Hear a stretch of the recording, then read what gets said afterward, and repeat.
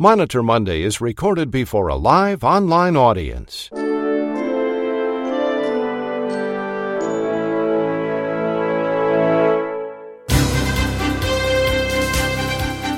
It's morning in America. It's Monitor Monday.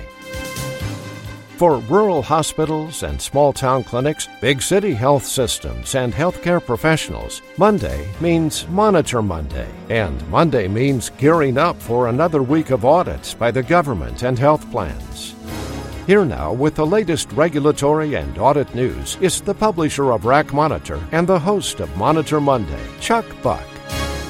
Good morning, everyone. Welcome to another live edition of Monitor Monday. Shockwaves continue to reverberate following last week's posting by CMS of the 2020 proposed rule for the inpatient prospective payment system. Standing by to report this developing story is Lori Johnson.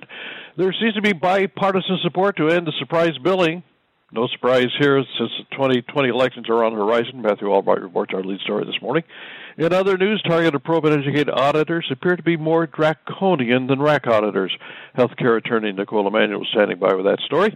Monitor Monday senior correspondent Nancy Beckler reports on the confusion surrounding G-codes. And healthcare attorney David Glazer has another example of risky business.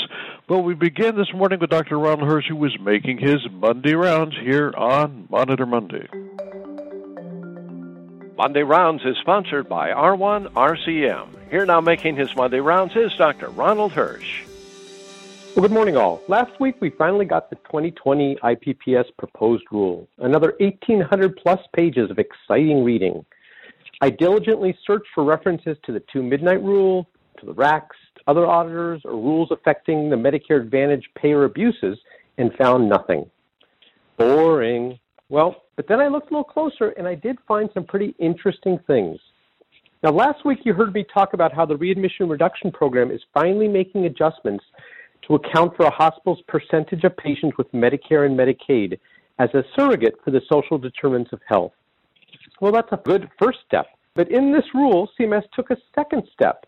They're now proposing to establish Z59.0 homelessness as a CC in coding. Now, you've heard Ellen Fink-Samnick, Diane Iverson, and me advocate for getting all social determinants coded onto claims, but that was not well received by some since it would adversely affect coding productivity with no financial benefit. Well, that argument may soon be meritless. Coding homelessness will be worth thousands of dollars in added reimbursement, at least for Medicare patients. But now that CMS has taken the first two steps, they still need to learn to walk by recognizing that many more social determinants influence the cost of care and establishing those as CCs or even MCCs. And speaking of CCs and MCCs, CMS is proposing to change the MCC designation of 1,492 codes. When I found this, I sent it to my favorite CDI expert, Dr. Erica Reamer, and in under an hour, she called me pointing out that something was very wrong in Baltimore. First, she was flabbergasted that they were proposing to change diagnoses like ventricular fibrillation and end-stage renal disease from an MCC to a CC, and changing cardiac arrest from an MCC to a non-CC. Then she looked at proposed changes such as acute pyelonephritis going from a non-CC to a CC, which made sense until she realized that it currently is a CC, and the narrative discussion talks about it moving to a non-CC, not from a non-CC, as confusing as that is. Of course, I called CMS to ask about this, but since they block my number, I don't know if they'll get the message and provide an explanation. Dr. Reamer is going to have much more to say about this on Talk 10 Tuesday tomorrow. The proposed rule also makes changes to the wage index, a factor applied to payments to account for the cost of employing staff. Rural hospitals may see a significant boost in their wage index, which is great, but since this is budget neutral, for some larger hospitals, this may not be pretty as their wage index drops. New technology payments, add-ons also get changed from 50% of the cost to 65%. Now, isn't that generous of CMS? CMS also is proposing more restrictions on LTACs by lowering their payments if they don't exceed 50% of their patients meeting the ICU or ventilator requirement. This bodes poorly for patients who need long-term acute care but weren't in an ICU or on a vent. Sad to see that CMS deprive these patients of the excellent specialized care they could get in an LTAC. That's all for now, Chuck. Thanks. Thank you, Dr. Hirsch. That was the Vice President of R1 RCM, Ronald Hirsch, MD. Dr. Hirsch was making his Monday rounds here on Monitor Monday.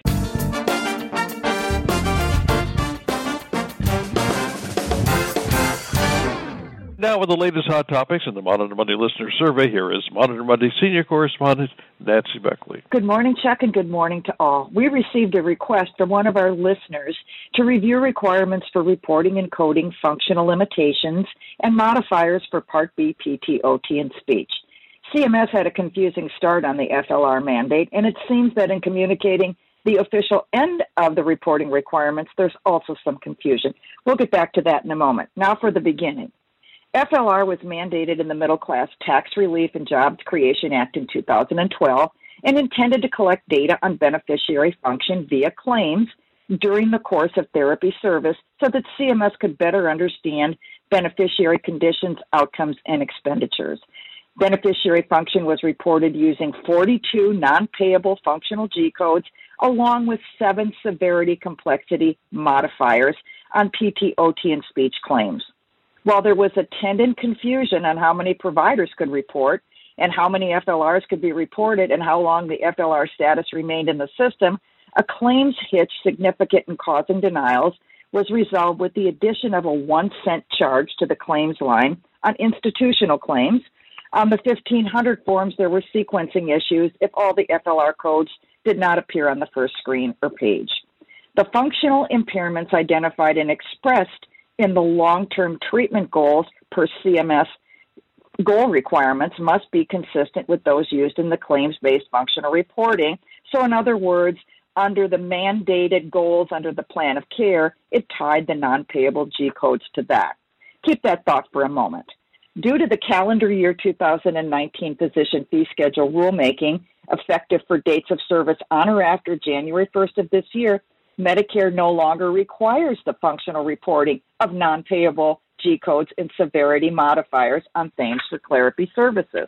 Per CMS, after a consideration of stakeholders' requests for burden reduction and a review of the Middle Class Tax Relief and Job Creation Act, CMS concluded in the final rule that continued collection of functional reporting data would not yield additional information for future analysis. CMS retains the set of 42 non-payable G-codes through the end of this year, as this will allow time for therapy providers and other private insurers who currently use these codes for the purposes of functional reporting to update their billing systems and policies.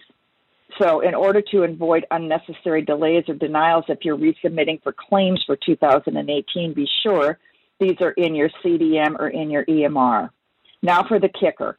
CMS recently posted an update on the FLR codes in an MLM Matters article, but also noted the program's been discontinued. I hope you're not confused by CMS' attempt at burden reduction. Any further questions, please direct them to me, and I'll be glad to answer. Now for our poll, and this is courtesy of Dr. Ron Hirsch in his segment. In light of the CMS proposal to establish homelessness as a CC, have you talked to your coders about reviewing case management documentation and coding social determinants of health? Check number 1 if you currently code for social determinants. Check 2 if you've talked to your coders but you still don't code them. Check 3 if you have no idea if you code them or not. And I guess you can check number 4 if you have no idea if you code them or not. So thank you to everybody. We'll be back with the results of the poll a little bit later in the program. Thanks, Nancy, very much. That was Monitor Monday senior correspondent Nancy Beckley. Nancy is the president and CEO for Nancy Beckley and Associates. And as Nancy said, we're going to have the results of this very interesting poll later in the broadcast. And coming up at about 10 minutes after the hour in your time zone, we're going to hear from Nicole Emanuel, David Glazer, Lori Johnson, and our special guest, Matthew Albright. This is Monday. It's April the 29th, and you're listening to Monitor Monday. Stand by. Here's important information about the new healthcare publication focused specifically on the third-party auditors. It's the Auditor Monitor. The current edition of Auditor Monitor gives you a deep dive on the Medicare Administrative Contractors, the MACs. It's a complete desktop resource on the MACs. You'll learn all about MACs, including information you didn't know about the MACs, like the number of claims they process each year, more than 1 billion, and the errors they've made. All this and more is ready for your team to process in the current edition of the Auditor Monitor. Not a subscriber? Well, here's the chance to have your own edition of the Auditor Monitor. Subscribe now at the Rack University Bookstore. Order your subscription today and start receiving your edition of the Auditor Monitor.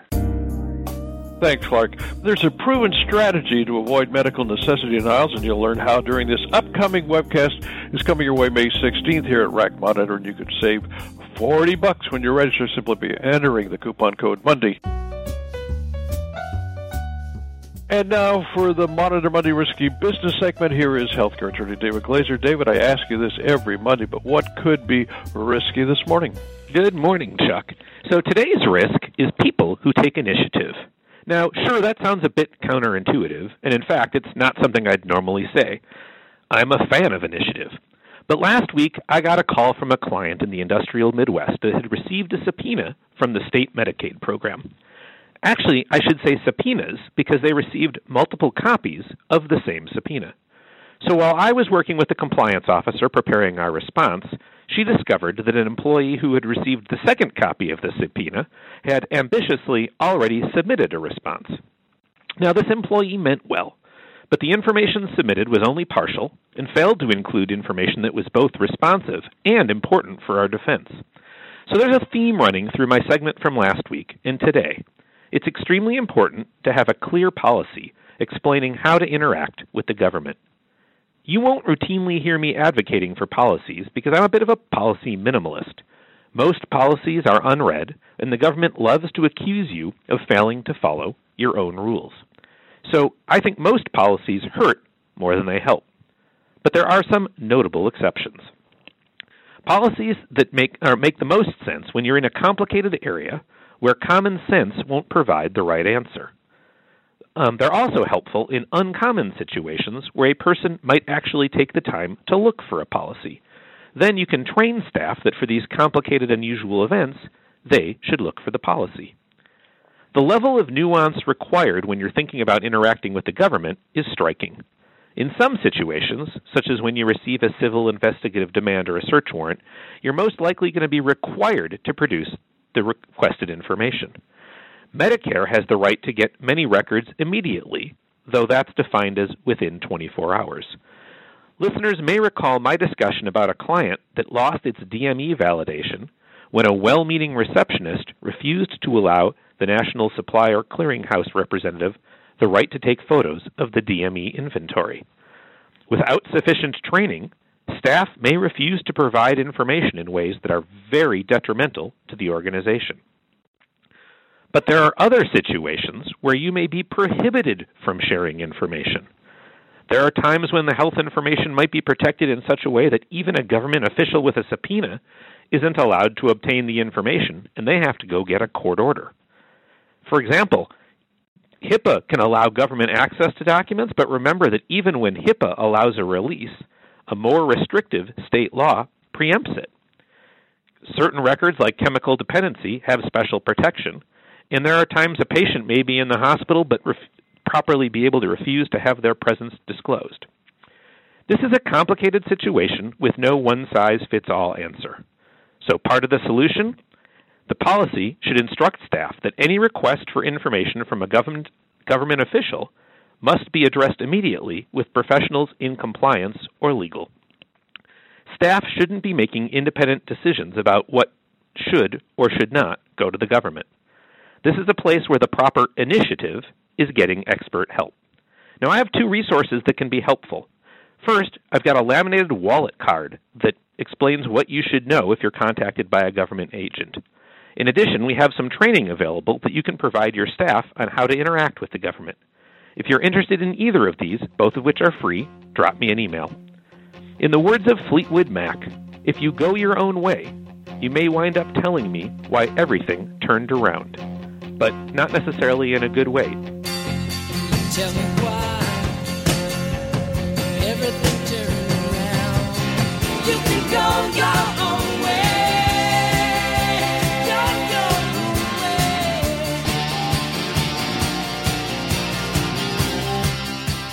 Back to you, Chuck. Thanks, David, very much. That was healthcare attorney David Glazer. David is a shareholder of the law firm of Frederickson Byron in downtown Minneapolis. Last Tuesday, CMS posted the proposed rule for the inpatient prospective payment system. Here now to report on that developing story is Lori Johnson. Good morning, Lori. Good morning, Chuck, and hello to our listeners. Yes, CMS did post proposed rule for inpatient prospective payment system fiscal year 20 last Tuesday. This proposal has packed quite a punch. The 1,824 pages that Dr. Hirsch talked about covered a number of topics, and I'm just going to do a quick summary. There were 13 changes to the MSDRGs and 11 updates to the MSDRG 981 to 983 and 987 to 989, and those are the DRGs with the diagnosis procedure mismatch. There's also an update to the ICD-10 CM codes, which net an additional 252 diagnosis codes, an update to ICD-10 PCS, which results in an overall decrease, yes, I did say decrease, of 1,660 procedure codes. There was an update to the hospital-acquired condition reduction program, but only just the policies, and they added no new measures to that program. They also updated the hospital value-based purchasing program without changes to the measures. Proposed rule states that approximately $1.9 billion will be available for incentives in fiscal year 20.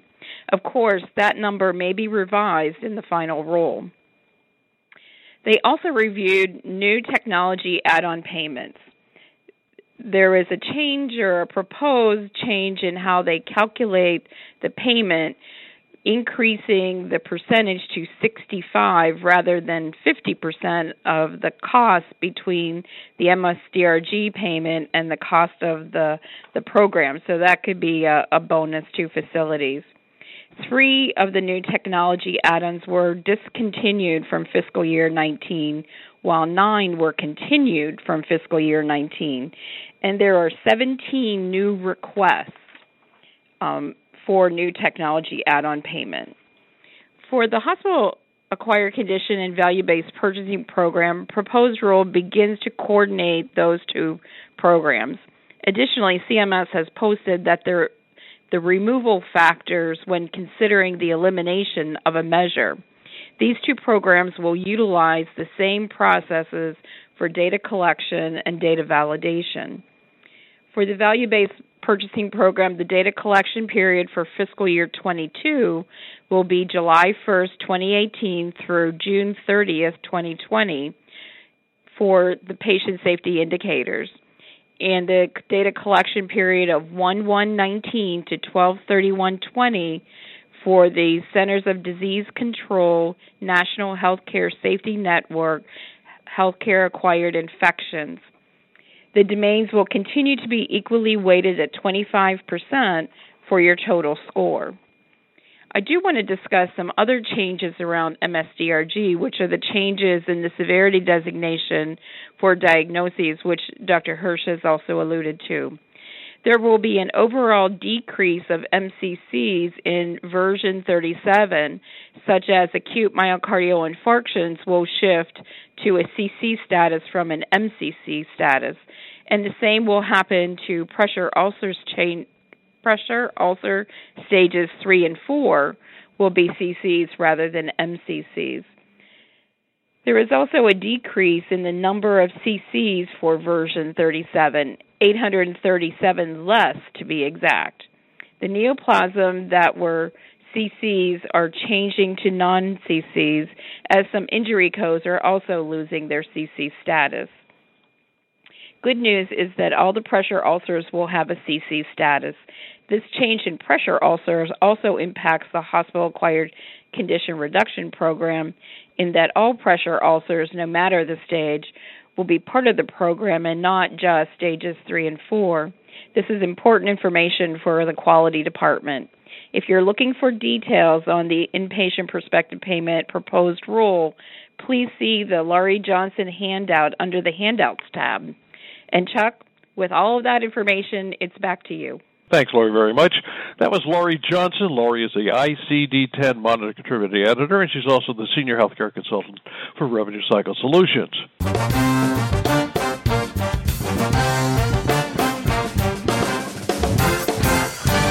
Targeted Probe and Educate auditors appear to be more draconian than RAC auditors. For details on this developing story, here is healthcare attorney Nicole Emanuel. Good morning, Nicole. Good morning, and thanks for having me. Happy Monday. Let's talk about Targeted Probe and Education, or TPE, audits. CMS asserted that the intent of TPE audits is to reduce provider burden and appeals by combining medical review with provider education. TPE involves up to 3 rounds of review conducted by a Medicare Administrative Contractor, or a MAC. Congress has been instructed that the RAC audits are not fair, and providers have complained that the RAC auditors did not help with education. So CMS came up with these TPE audits, which supposedly had more of an education aspect and supposedly a more fair approach. But personally, I think CMS has underhandedly implemented TPE audits to take the place of the RAC audits without Congress's approval. However, the implementation of the TPE audits have been just as draconian and subjective as the RAC audits. The penalties are actually worse. And so I want to discuss the appeal process and why it's important to appeal at the first level of audit. First of all, you can find the TPE process in the Medicare Program Integrity Manual, Chapter 3, Section 3.2.5. The MACs are afforded a lot of discretion. They are often making erroneous decisions, and providers are not pushing back.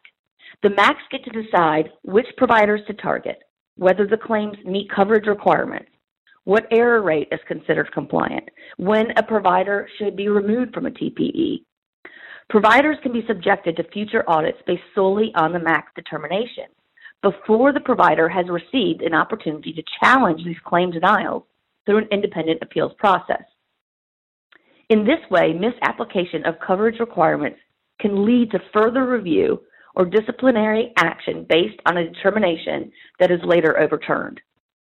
Similarly, while the educational activities are supposedly meant to assist providers in achieving compliance, in practice, they can force providers to appear to acknowledge error findings with which they may disagree and which may ultimately be determined to be wrong.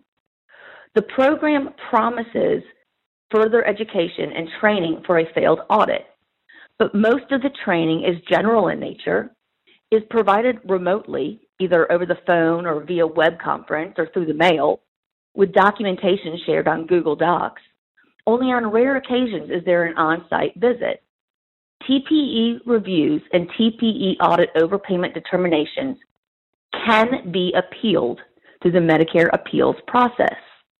I mean, why appeal? I get it. It's expensive. It's tedious. It's time-consuming. It's emotionally draining. Sometimes it's more expensive than the actual audit. But it sends a message. Right now, the MACs hold the metaphoric conch shell. The Medicare appeals process allows the provider or supplier to overturn the TPE audit overpayment and reduces the likelihood of future TPE reviews. Other Medicare audits and disciplinary actions such as suspension of Medicare payments, revocation of Medicare billing privileges, or exclusion from the Medicare program.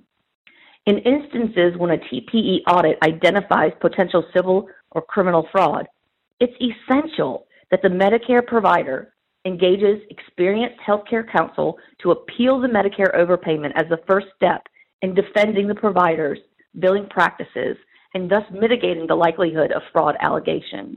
Thanks, Chuck. Back to you. Thank you very much, Nicole. That was Nicole Emanuel. Nicole is a partner in the law firm of the Potomac Law Group. As we head into the 2020 presidential election, good news, there appears to be bipartisan support and the surprise balance billing practice. With more on this developing story and other legislative news coming out of Washington, here is Matthew Albright. Good morning, Matthew. Welcome to the program. Good morning, Chuck. It's a pleasure talking to you and your listeners again. Chuck, there were 9 children in the Albright household, and like most families, my siblings and I fought quite a bit. However, the one thing we tried not to do, even when the fights got rough, was to fight in front of our parents. It was generally agreed that we had to keep the fight quiet and to ourselves so that it didn't attract attention from our parents and blow up into a bigger mess. I think that's analogous to what is going on in Washington, D.C. right now. What we're seeing is a certain move legislatively toward trying to improve our healthcare system with smaller fixes. And in those smaller fixes, we're seeing something of what we'll call a kumbaya trend between most Democrats and Republicans, and the same between providers and payers. The reason is the payers and the providers and most of the lawmakers want to avoid broad, sweeping healthcare reforms, just like my brothers and sisters and I wanted to avoid attracting the broad, sweeping smack, right, from our parents. We can expect that the states and maybe even Congress will be more likely to pass smaller fixes to the healthcare system in order to avoid any larger shifts in the healthcare landscape. For instance, Medicare for All, or another attempted repeal of the Affordable Care Act. According to a Kaiser Family Foundation poll released last week, that's what the majority of Americans want as well. While around 30% of those polled wanted the ACA repealed and about the same percentage wanted Medicare for All, the great majority of those polled wanted smaller, incremental legislative actions to address costs over those broader, sweeping healthcare reforms. And Wall Street seems to agree with this trend as well. Repeal of ACA and Medicare for All and S&P Global Report said last week are not likely to be implemented in the near term. But, the report said, we can expect incremental legislation on health care in the next year or two. So some of these smaller incremental legislative actions include fixing surprise balance billing, drug pricing, legislation to stabilize or support affordable care provisions, and maybe expansion of Medicare and what they're calling Medicare X, a government-supported health plan that would compete with commercial plans. Let's start with surprise balance billing. We're seeing already that those advocating Medicare for All are using surprise balance billing as yet another example of why our current healthcare system is too broke to fix. That's one reason why Congress is well on its way to a national prohibition on surprise balance billing of the patient. So why hasn't the Senate introduced a bill yet? They're stuck on this question.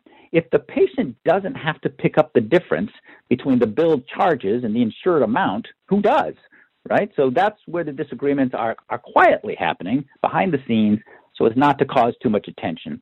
We do expect to see a bill in May or June and probably a law by the 2020 election. We're also seeing that states are putting in protections that mimic the Affordable Care Act's most agreed upon provisions, even in Republican states, in fear of that lawsuit that was started in Texas that the administration most recently announced that it would not fight against. In the next year or so, we're also likely to see proposals such as expansion of Medicare and public plan options that may get more ground than would usually be expected. Last week, for instance, the Colorado legislators sent a governor a bill that would start the process to have a public option, Medicare X, in place in Colorado by 2021. So all indicators point to an avoidance of sweeping change, at least in the near term. And in related news, Chuck, my brothers and sisters and I get along pretty well now. Chuck? Thanks, Matthew, very much. That was Matthew Albright. Mr. Albright is the Chief Legislative Affairs Officer for Zealous. He is also the former Director of Administrative Simplification Group at CMS.